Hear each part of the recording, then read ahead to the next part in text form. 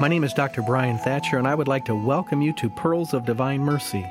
I'm speaking on behalf of Eucharistic Apostles of the Divine Mercy, a lay outreach ministry of the Congregation of Marians of the Immaculate Conception based in Stockbridge, Massachusetts.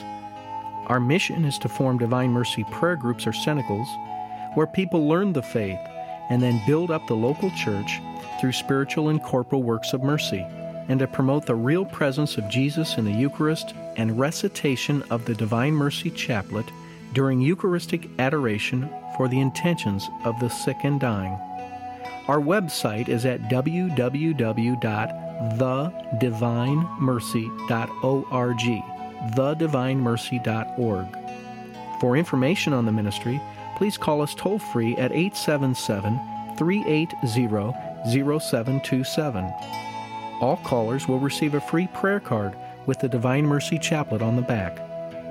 Quotations of St. Faustina are taken from her diary, Divine Mercy in My Soul, copyright 2001, Marians of the Immaculate Conception. A couple of years ago, I was helping out at my daughter's school to get the required 20 service hours for the year. The students were having a freshman retreat to get them acclimated to high school. At the time, my daughter attended a private parochial school, and the fees were high enough that the children from poor families could attend only if they were on scholarship. When the students were introducing themselves, an episode occurred that I will never forget. First of all, I must admit that I entered the session with a certain bias and prejudice. It was that the students came from upper crust families where education was emphasized, and that the parents were successful and the families necessarily wholesome. One of the first icebreakers, things done to make them feel more comfortable, was to go around the room and tell a little bit about themselves and their families. The first student spoke and said that his parents were divorced. His dad never showed any interest in him, and he never called to see how he was doing and had never been to any of his basketball games. The second said that her parents were divorced, and her mother lived several thousand miles away. Because her father traveled a lot with his high-paying job, she was the mother for her younger sister. She cooked the meals, did the laundry, and did the baking for her sister's PTA meetings. The third young man said, "You all know my parents are extremely wealthy. I get anything I want at any time. However, my parents are never at home. They are off to parties and fly in the jet to Las Vegas frequently to gamble. They never spend any time with me."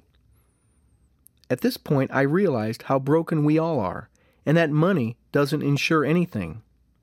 At that point, a girl from a poor family got up and spoke. She was not wearing fancy designer clothes, and in some ways she didn't fit in with the rest of the crowd. Her tennis shoes were plain white and looked like something bought at a garage sale. Here's what she offered. "We have 9 children in our family," she said.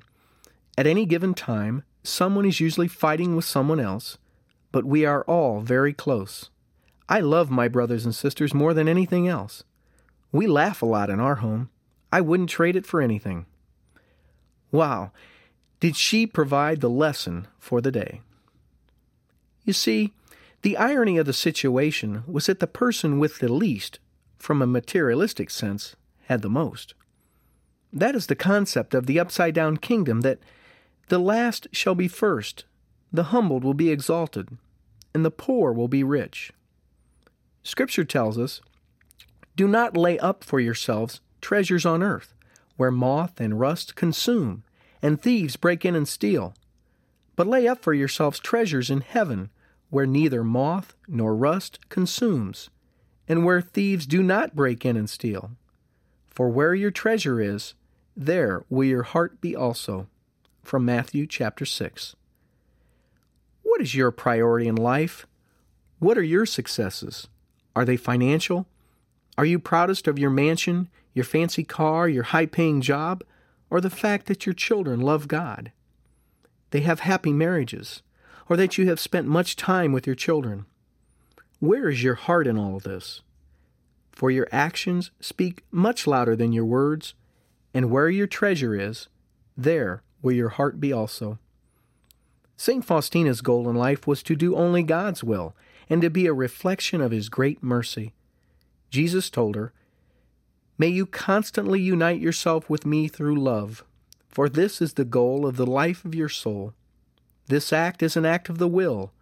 Know that a pure soul is humble." Love must be the glue that holds us together. I mean love of God and neighbor, not love of money, materialism, and things of this world that rot and rust away. We must let this love be central to our intentions, overcoming fear and anger. And let us better realize that success is not measured in terms of how large a home we own, the value of the car we drive, or the number of cruises we take a year. Success is measured by how much love we have in our hearts and the humility in our souls to hear and do the will of God. So today, I ask you to reassess your interpretation of success and reflect on the Scripture. For where your treasure is, there will your heart be also. Where is your treasure, and where is your heart? Thank you for joining me, Dr. Brian Thatcher, for Pearls of Divine Mercy. If you would like to know more about our efforts to form Divine Mercy prayer groups or cenacles, and to promote recitation of the Divine Mercy Chaplet during Eucharistic adoration for the sick and the dying, please call our ministry toll-free at 1-877-380-0727 or look at our website at www.thedivinemercy.org, thedivinemercy.org. All callers will receive a free prayer card with the Divine Mercy Chaplet printed on the back.